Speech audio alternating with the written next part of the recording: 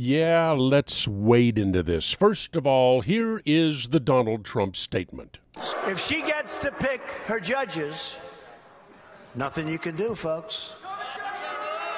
Although the Second Amendment people, maybe there is, I don't know. Firestorm. Of course there's a firestorm. Who are Second Amendment people? These are people who believe in the right to keep and bear arms. And by the way, these are people who believe that one of the reasons the Second Amendment exists is to protect yourself from an oppressive government. Yeah, liberals, hate to tell you that, but it's true. We're certainly not there yet.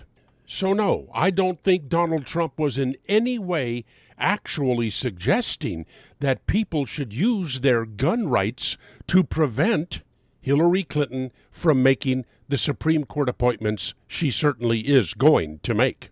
Both sides are trying to cover up the statement. On the left, they're trying to say, well, there's no way anybody could abolish the Second Amendment. The hell there isn't. It just takes the right Supreme Court appointments and the right case to reach the court.